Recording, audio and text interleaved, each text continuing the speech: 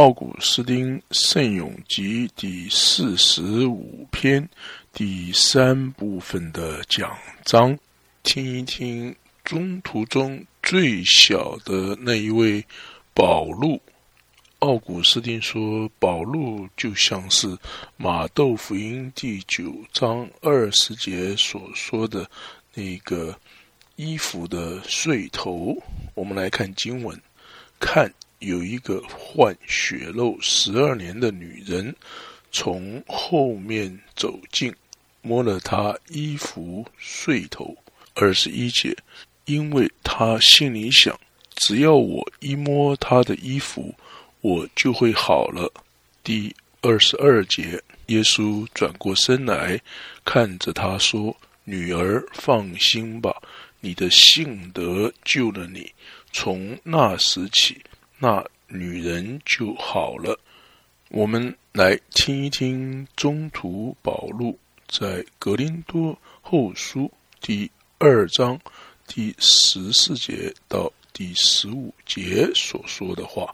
感谢天主，时常使我们在基督内参与凯旋的行列，并借我们在各处播扬认识基督的芬芳，因为我们就是献与天主的基督的芬芳，在得救的人中是，在丧亡的人中也是。在这里他没有说我们在得救的人是馨香的香气，在丧亡失落的人我们是发出恶臭的气味。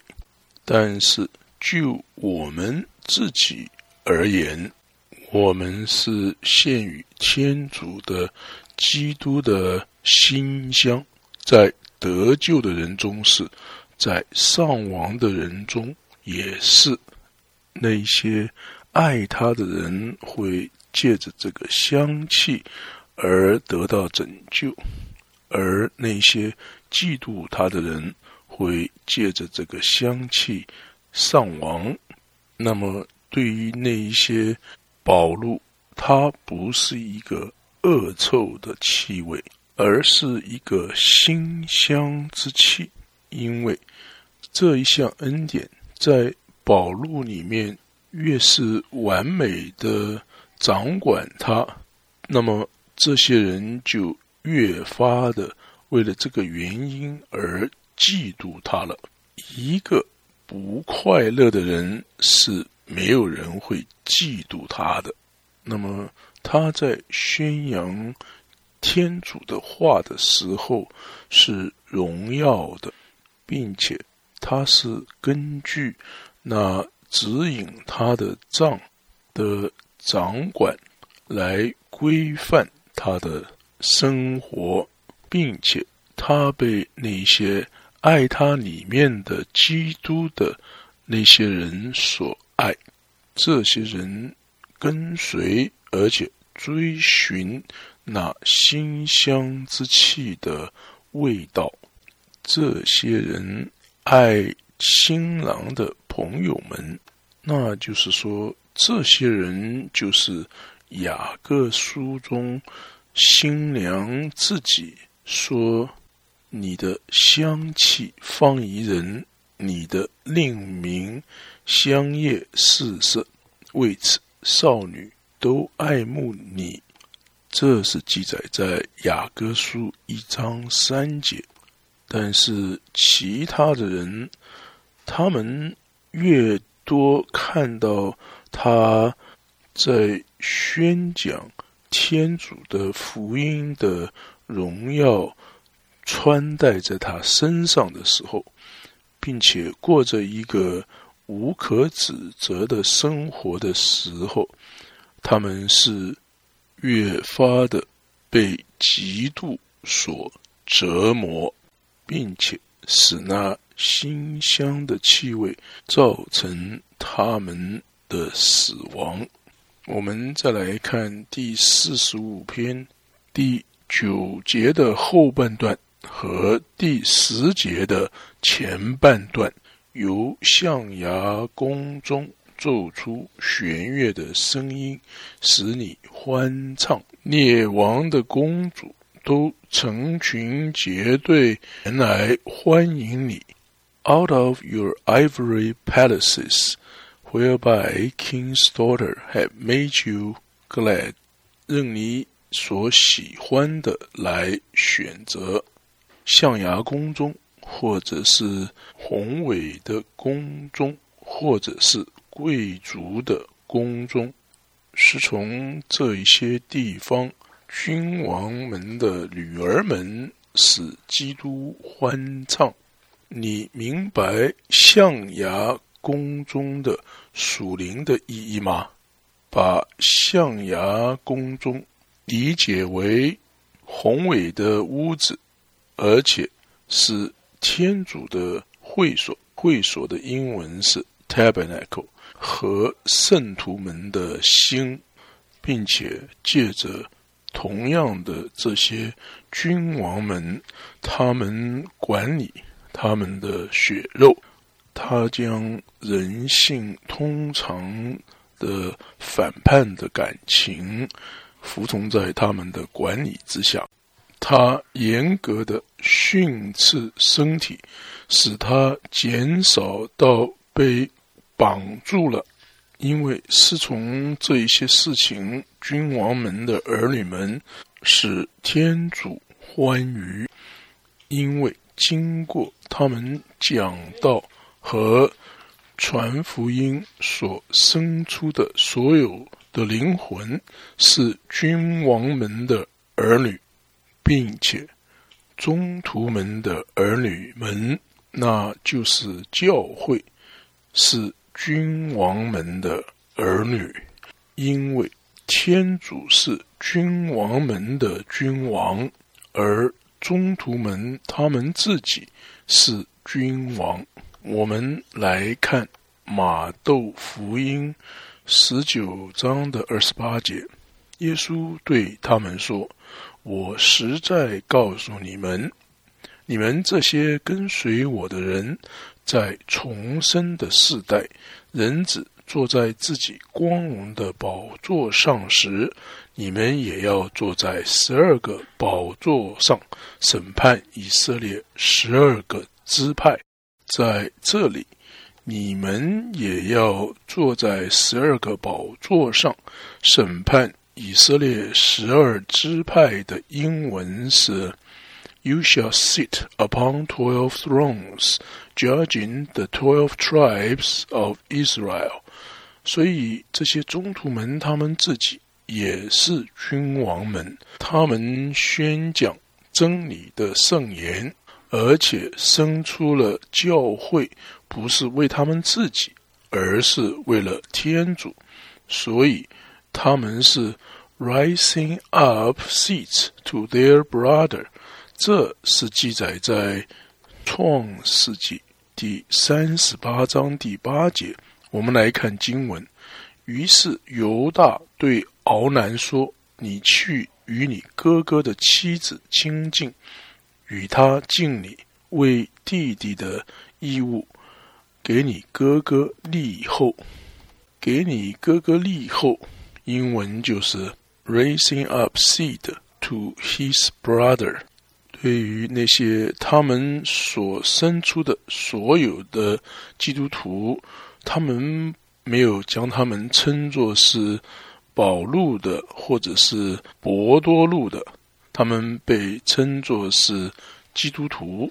观察一下这个意思是不是很清醒的在这节经文中被保持住呢？因为当他说从象牙宫中出来，他是说到一个贵族的，是非常大的，而且非常有荣耀并且平安的大厦，这就像圣徒们的心了。圣咏集的作者他因此加上了这些话，列王们的公主们，在你的荣耀中使你欢畅。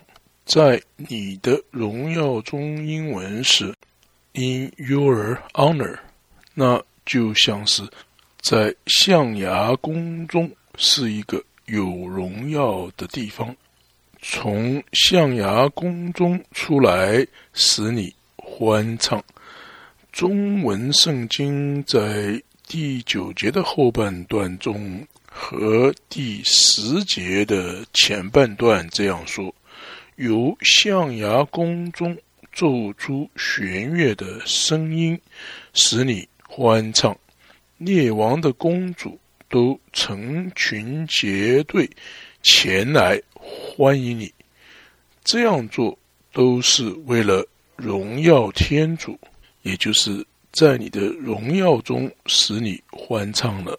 他们真的是君王们的儿女们，他们真的是你的宗徒们的儿女们，但是他们仍然是在你的荣耀中的儿女们，因为宗徒们是给他们的兄弟立后，宗徒们是 raise up seed to their brother， 因此当宗徒保禄他看到他为他的兄弟，这里兄弟是大写的 BROTHER， 指的就是基督，他为了他的兄弟所立的后，却在他的名分之下奔跑的时候，他在格林多前书1章13节宣称，基督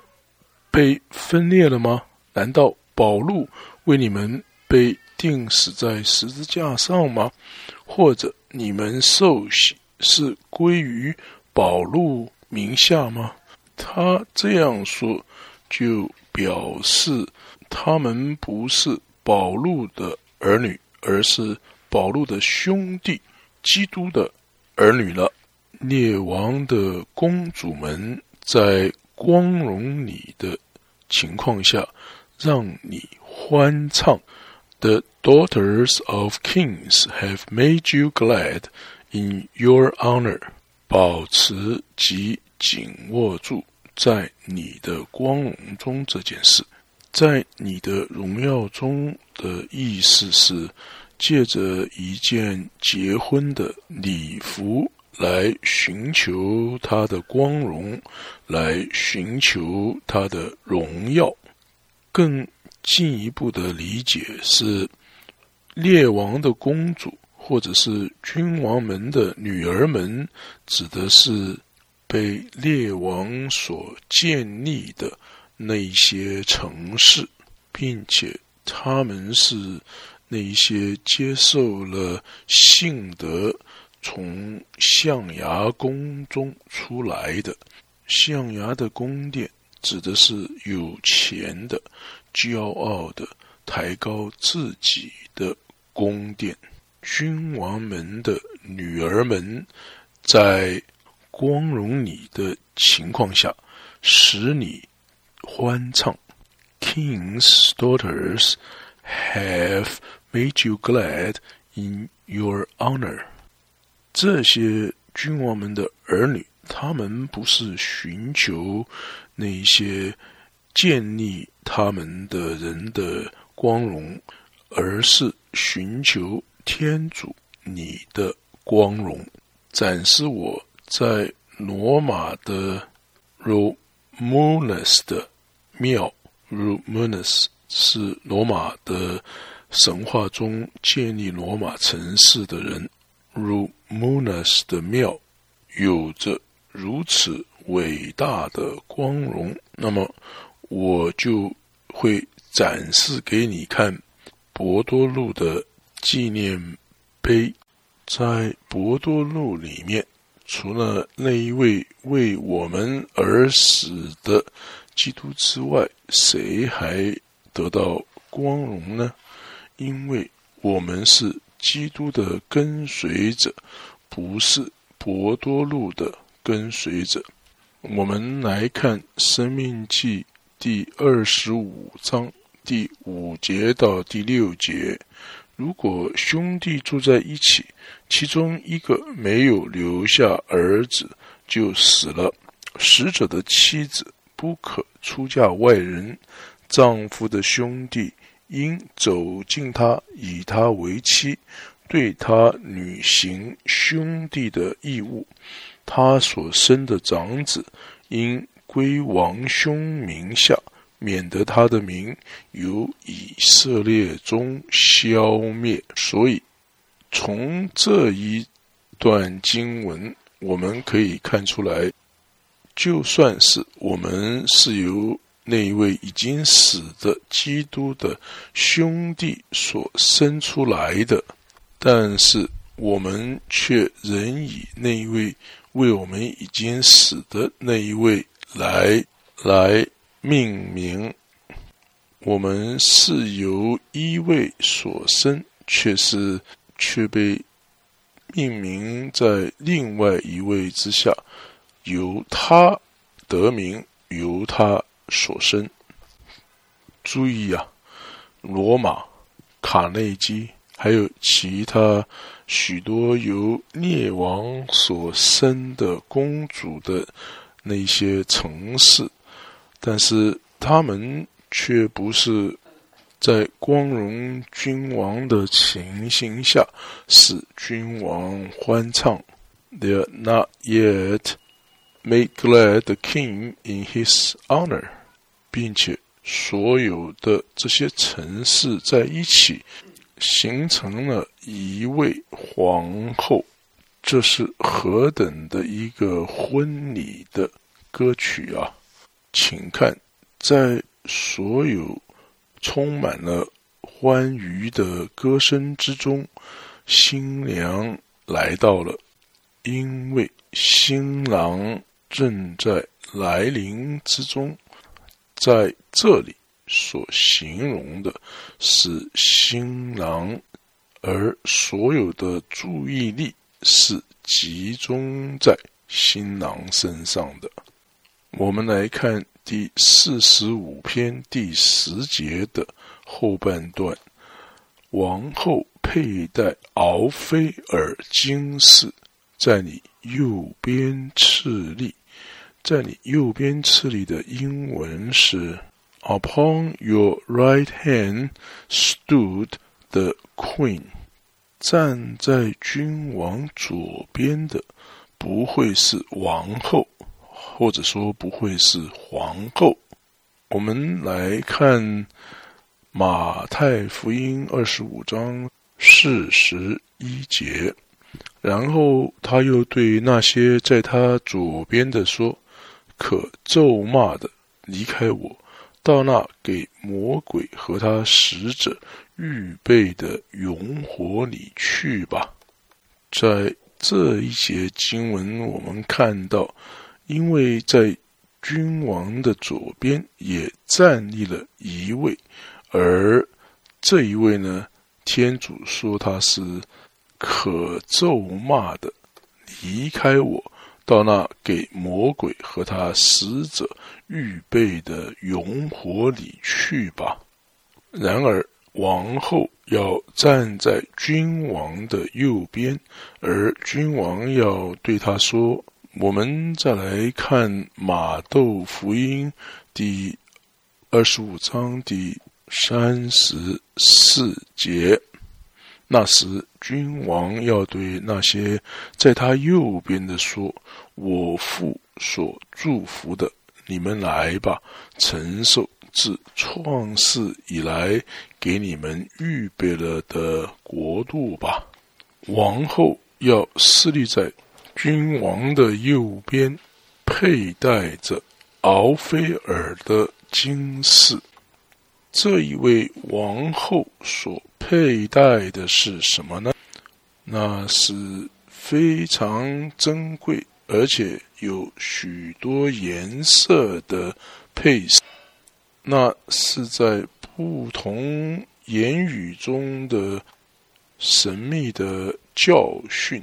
这些不同的言语可能是非洲的言语，或者是亚述的言语，或者是希腊的言语，一个是希伯来的言语，一个是这个，另外一个是那个，用这许多不同的言语做成了王后所佩戴的服饰，但是正像是服饰上不同的颜色互相混杂在一起，同样的不同的语言却是在一个而且相同的性德之中，在那个同样的服饰之中有不同的分别，但是却没有分裂的情况。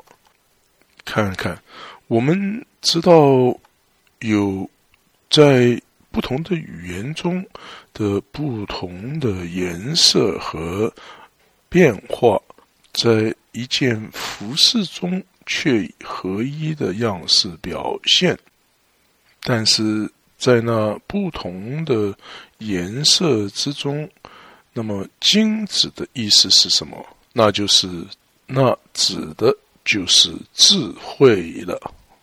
随你所愿的有任何不同的言语，但是却只有一个经世是被传讲的，不是一个不同的经世，而是那个经世所表达出来的不同的样式。因为每一个言语宣讲的都是同样的智慧，同样的教训和同样的训练，在语言中有不同的分别，但是在经世中呢，他的思想是一样的。先知在这里对王后说话，因为他喜欢对王后唱诗，并且更有甚于此的是，我们之中的每一位，假设我们知道我们在哪里，并且努力的去使我们属于那一个身体，并且在信德和望德中，我们是属于那个身体的，我们是在基督的身体的肢体中联合在一起。下面的这一句话是对我们说的。我们来看第45篇第11节的前半段：儿女，请听，请看，也请侧耳细听。英文是 Hearkens, O daughter, and behold， 因为是父子辈中的一位，因为这一些是君王们的公主，所以这父子中的一位可能是一位先知，或者是一位宗徒，他是在对他的女儿说话，对他作为一个他的女儿，他在对他说话。因为我们是习惯于这样说，我们这些作为先知的父子辈们，或者是说我们这些中途的父子辈们，因为我们若称他们为父子辈，那他们称呼我们就是儿女们了。在11节前半段的这个经文中说，儿女们请听，请看，也请侧耳听，是父亲在对儿女说话的声音。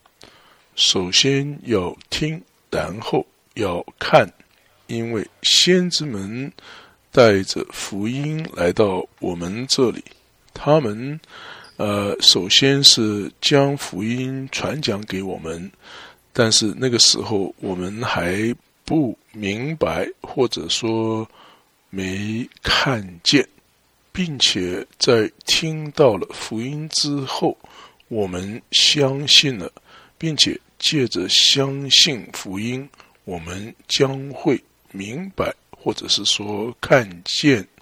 这就正如心腹他自己在圣经中借着一位先知这样说 ：A people whom I have not known serve me. In the hearing of me with the ear, it obey me. 有关于这一段圣经的中文翻译，我们来看圣咏集第18篇的第44节到第45节的经文。你救我脱离了叛乱的人民，又封立了我为列国的元勋，我不认识的民族也都来给我服务，外邦的子民向我谄媚奉承，一听到我即刻向我福音。用他们的耳朵一听到我是什么意思？那指的就是说他们没有看见。犹太人看到了基督，并且将他钉十字架了，而外邦人没有看到基督，而且相信。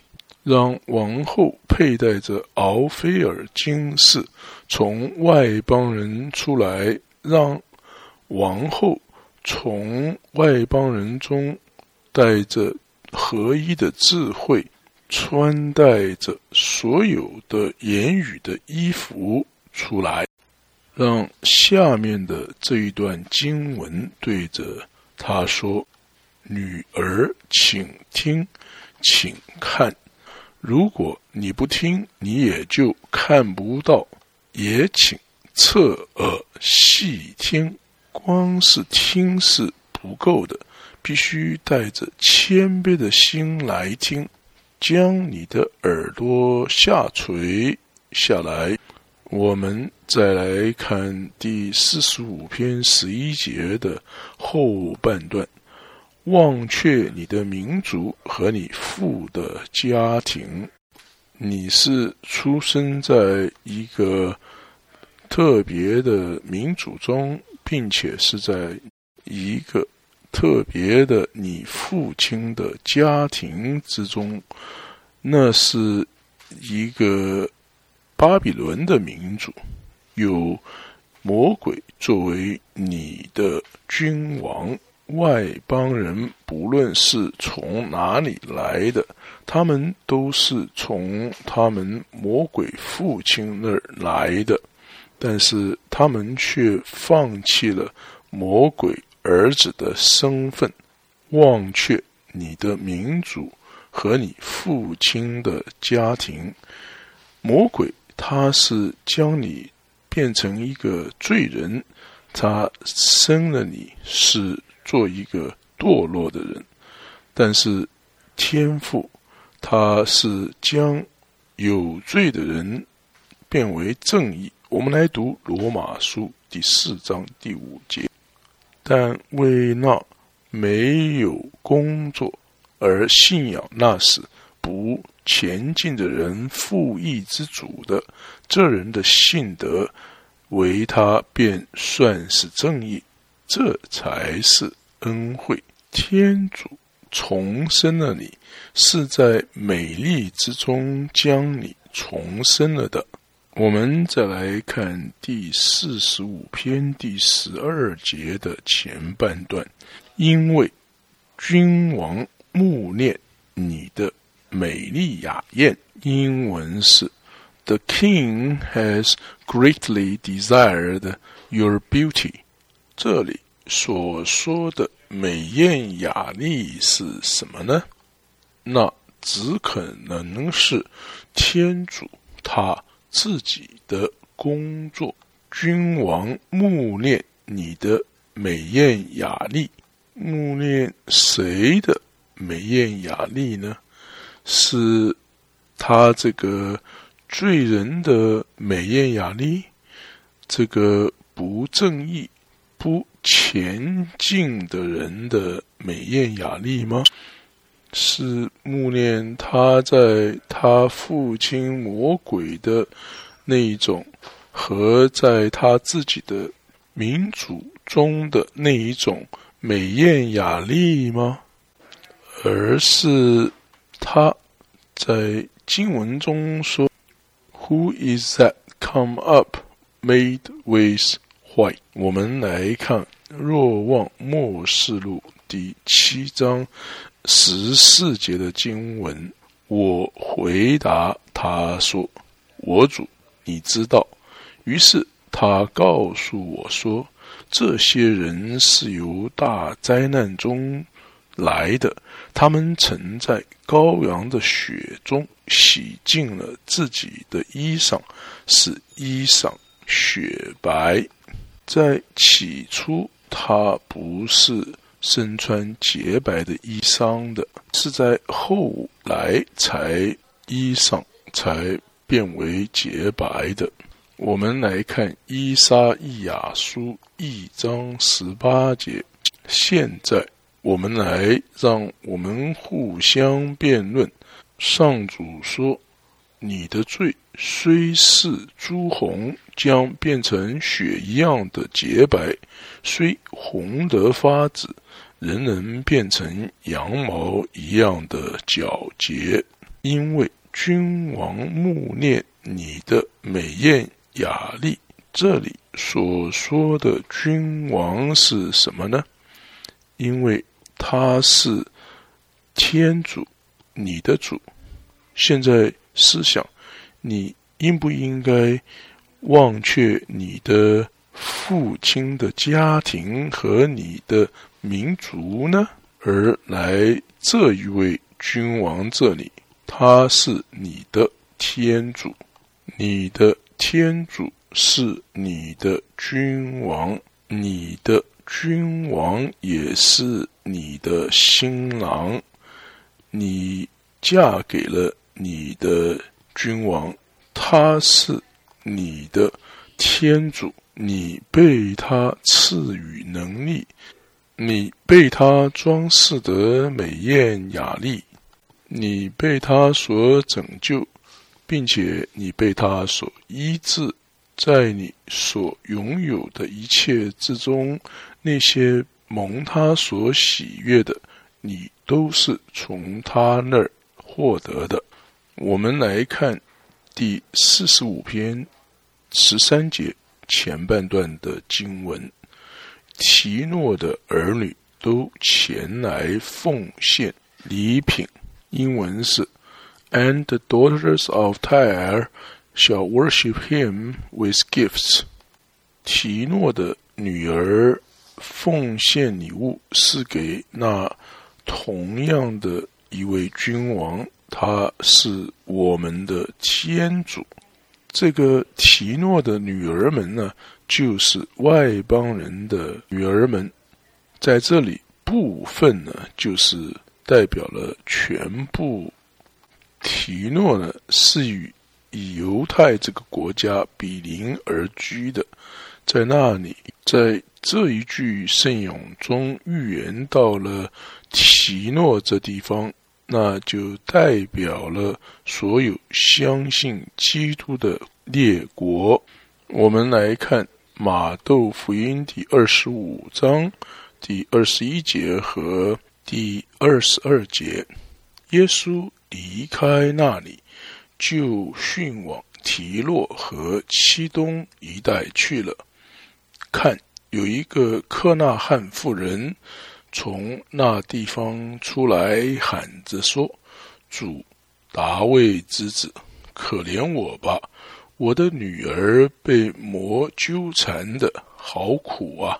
在这里，那位科拉汉妇人首先是被称作一只狗，因为你可能知道它是从哪里来的，因此福音书也就这样记载了。他原来是在他父亲的家中，并且在他的自己的民族之中，那时他只不过是一只狗，但是他来到耶稣这儿，并且向君王呼喊，借着相信于天主，他被造成为美艳雅丽了。他从天主那儿听到什么呢？第28节说，基督回答他说，妇人，你的信德真大，就如你所愿的，给你成就吧。从那时刻起，他的女儿就痊愈了。他被基督称为是信德很大。君王慕念你的美艳雅丽，并且提诺的儿女都前来奉献礼品。提诺的儿女奉献的是什么礼品呢？照这样，这位君王是被信他的人这样的接近，那么他的府库就会被充满了，并且是天主他自己，他给了我们一切，我们才能够被充满，而且他也可以将你充满，让那些来到他面前而且崇拜他的人带着礼物。那么这里说带着礼物奉献是什么意思呢？那就是给出施舍的东西了。如果你能这样做，那么你就是被痊愈的了。奉献礼品给这一位天主。我们来看马窦福音12章第7节，假如你们了解我喜欢仁义胜过祭献是什么，你们就绝不会判断无罪的人了。在耶稣降世之前的那个圣殿呢，只是一个将要来的一个影子而已。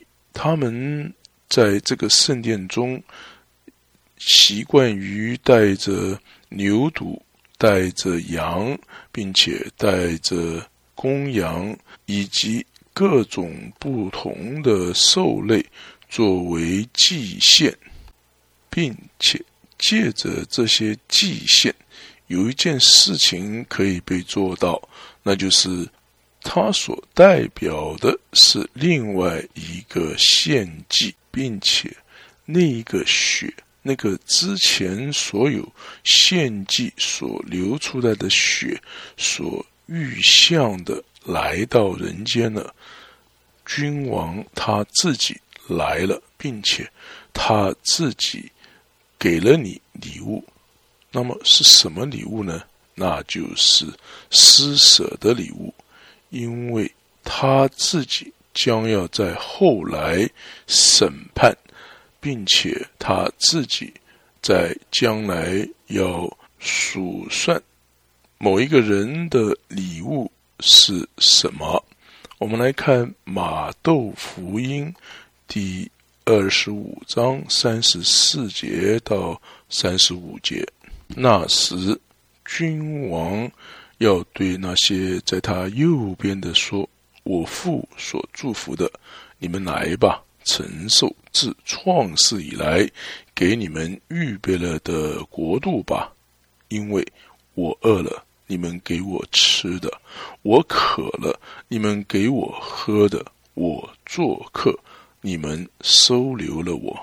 这一些是提诺的女儿献给君王的礼品。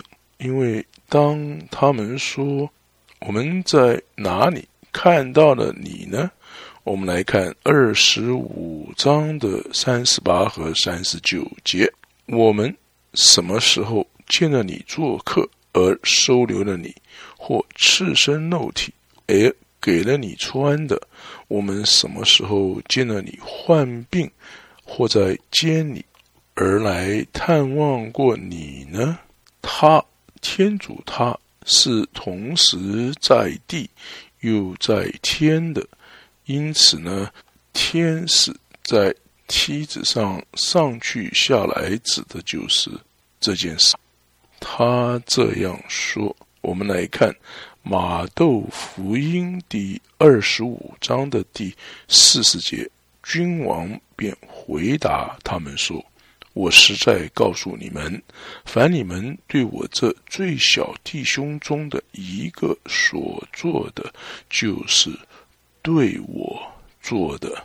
我们来看第45篇13节的后半段，民间的显要都想得你的欢心，英文是 The rich among the people shall entreat your face。 来看第35篇的第14节，公主穿戴齐配，姗姗来迟，她的衣服全是金丝绣成，英文是 All the glory of her, the king's daughter, is from within。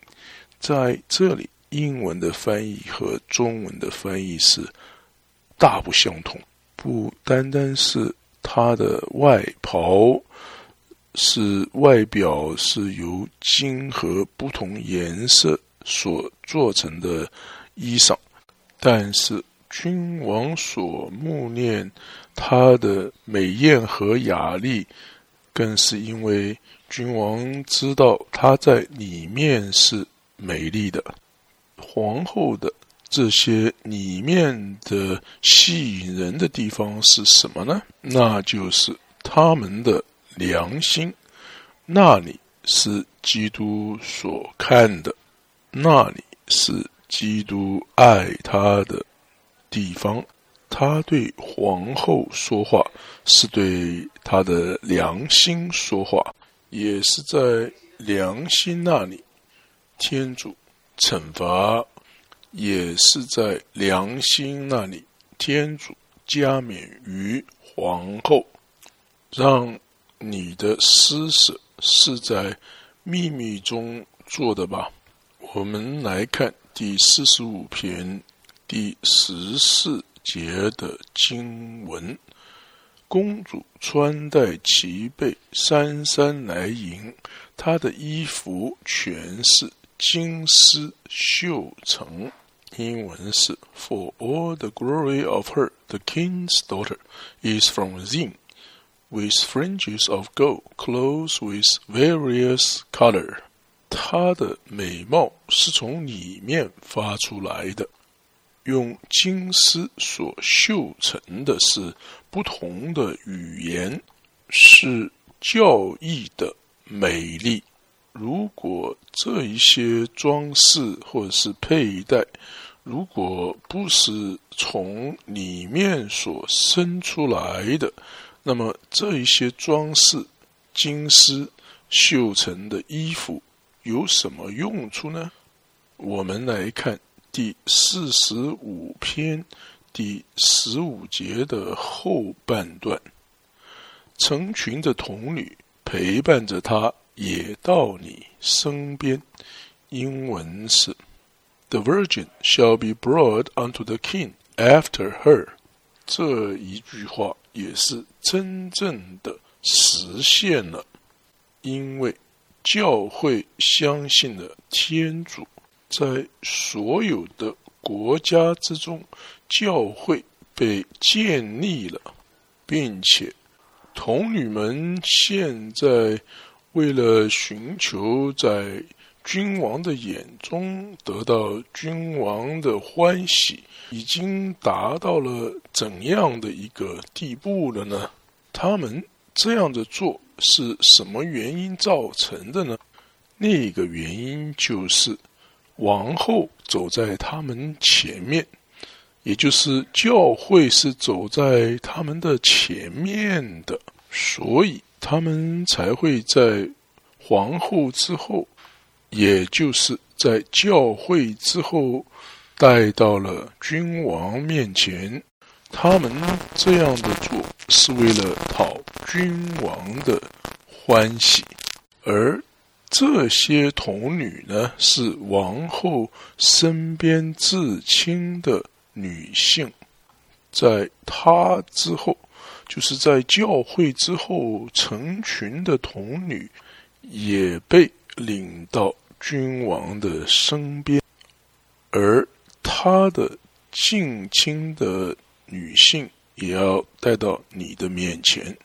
Her near kinswoman shall be brought unto you. 因为被带到君王身边的不是一些陌生的人，而是他的近亲的女性，他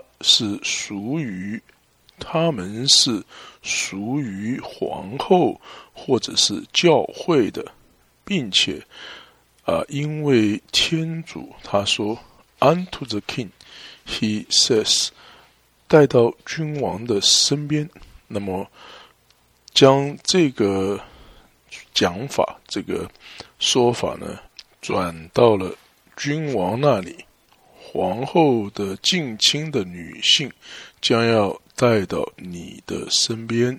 英文是 Her near kinswoman shall be brought unto you. 我们再来看第45篇第16节的经文，在欢乐歌舞声中一起进入了王宫。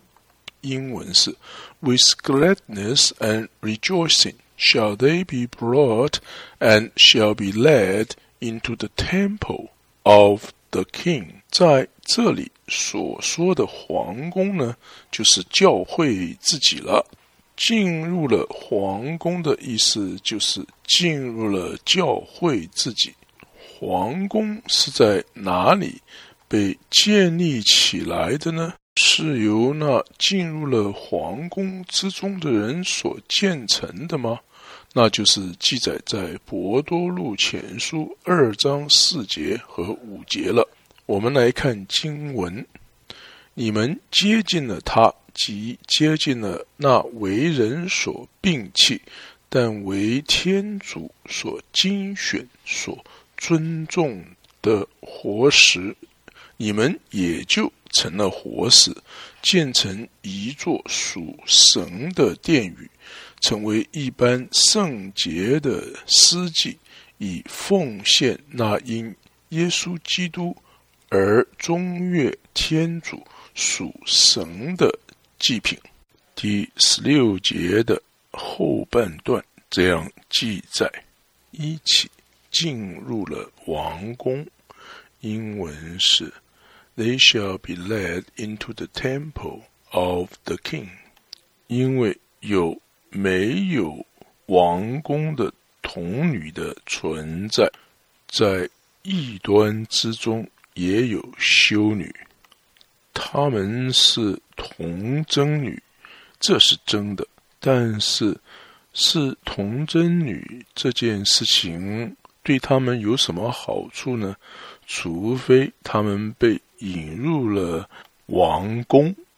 王宫是在一个合一的状态，王宫是不会被毁坏的，它是不会被撕裂的，它是不会被分开的。将这些活石连着在一起的就是爱。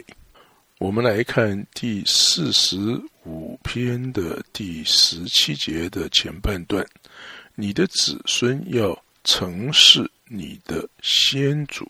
英文是 Instead of your father, children are born to you. 没有其他的任何的事情比这一件事情更为显著的了。现在我们来考虑王宫本身。王宫的英文是 The Temple of the King. 因为在这里圣咏集的作者是代替王宫来说话。圣咏集的作者之所以能够代替王宫来说话，是由于虽然教会现在已经在世界各地都发展开来了，但是教会的身体却存在着合一。对于那些被拣选作为童贞女的，不会在君王的眼中得到特殊的喜悦，除非他们被带入王宫。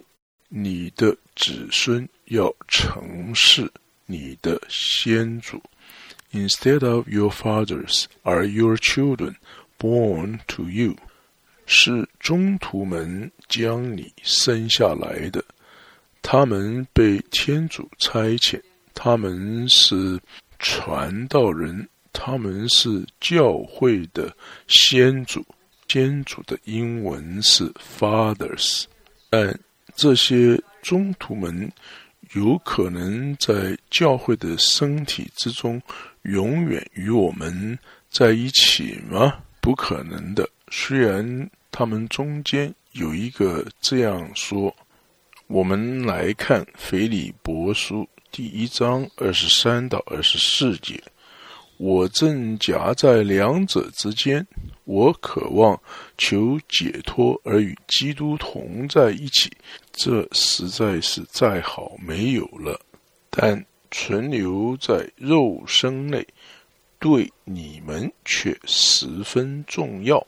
虽然这位宗徒他真的是说过了这些话，但是他能够活在这世上多久呢？他能待在世上一直到现在吗？他可以在将来的时间永远的待在这世上吗？天主不允许的。你的子孙要承事你的先祖。这一句话的意思是什么呢？宗徒们被差遣到你们这，作为先祖 as fathers， 代替先祖的是你的儿女们，他们被指定作为主教们，因为在现在这个时候，在全世界各地的主教们，他们的起源是从哪里来的呢？是教会自己称他们为主教们的，是教会本身将他们生出来，并且将他们放置在先祖们的宝座上的。不要因为你看不到伯多禄，你也看不到保禄，就认为你自己被天主放弃了。不要去看那些将你生出来的那些人，而是要看那些从你自己的后裔中有一个先祖们的体系向着你而被建立了起来。代替了先祖们的是你生出了后代子孙。英文是 Instead of your fathers have children been born to you。 观察一下王宫是如何的被分散到各处，那些没有进入王宫的童贞女，那个婚礼就与他们毫无关系了。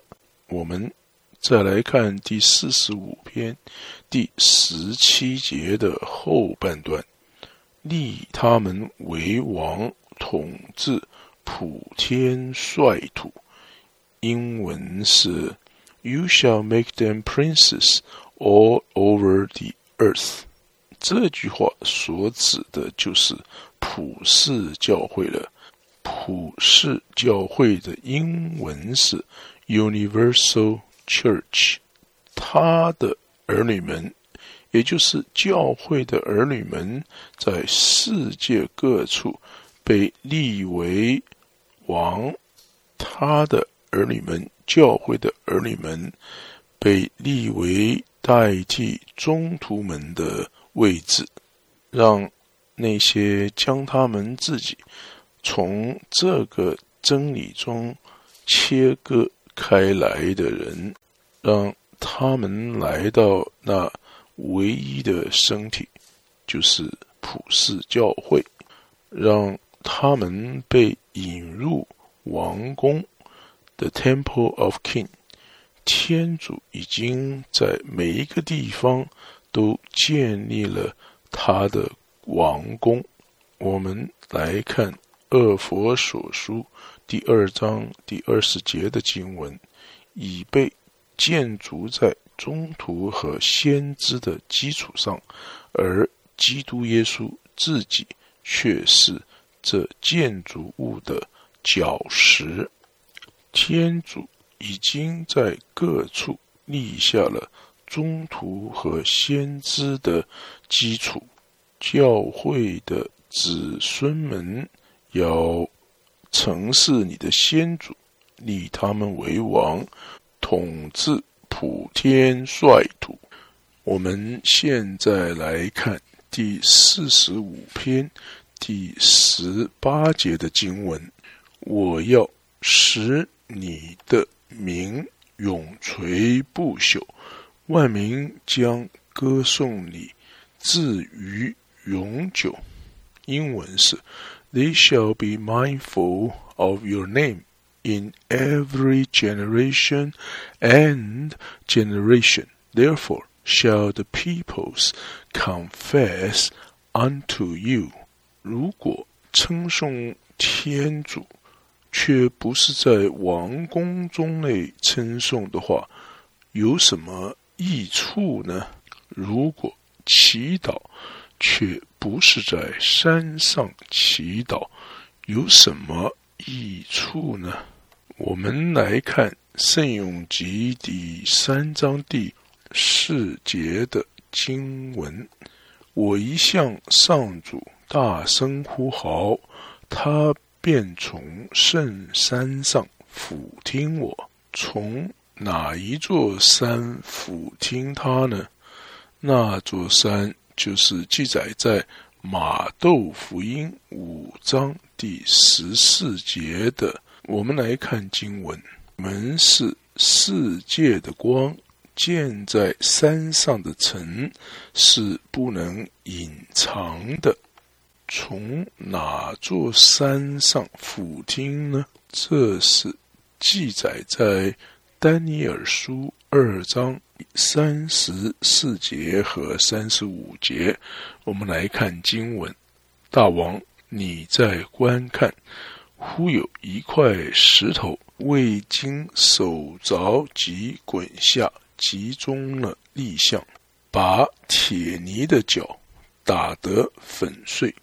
同时铁泥、铜、银和金立即完全粉碎，有如夏天鹤场上的糠皮被风吹去，无踪无影。那块击碎立象的石头却变成了一座大山，占据了全地，就是从35节中所说的那个大山中俯听。愿那些希望他们的祷告能被天主接受的人，在那座山祷告吧，也就是在教会，或者说在天主的宫中祷告吧。让那些他们的祈祷被天主听到的，在那里祷告吧。让那些认罪的人希望他们被赦免的人，在那里认罪吧。万民将歌颂你直至永远。英文是 Therefore shall the people confess unto you forever, world without end. 因为在永恒的生命中，真实的情况是，在那里不再有为罪的忧伤了。但是借着那一座在天上的永远的城市 Everlasting City， 在对天主的赞颂之中不会缺少了对那喜乐的伟大性所做出的不停止的赞颂，因为有关于那个城市的本身，在另一处的圣咏集这样说。我们来看圣咏集第87篇的第3节，天主的圣城，人们论到你曾经说了许多光荣的事。论到这个圣城，就是论到了基督的新娘，是那一位王后，是君王的一位公主，是君王的一个妻子。就是因为这个原因，信徒们会对圣城颂赞，这是所有信徒的心脏，现在被完全的爱所光照了，它是被明白的展现，被清楚的展示了。这一座山，这一座圣城或者是教会，就有可能对他自己有了最完全的认识了。前面所说的这些情况呢，是未来基督再来之后才会发生的，而教会现在的情况是，对于他自己许多的部分、许多的部位，他自己还是不知道的。好的，奥古斯丁圣咏集第35篇的讲章就全部的结束了。谢谢你的收听。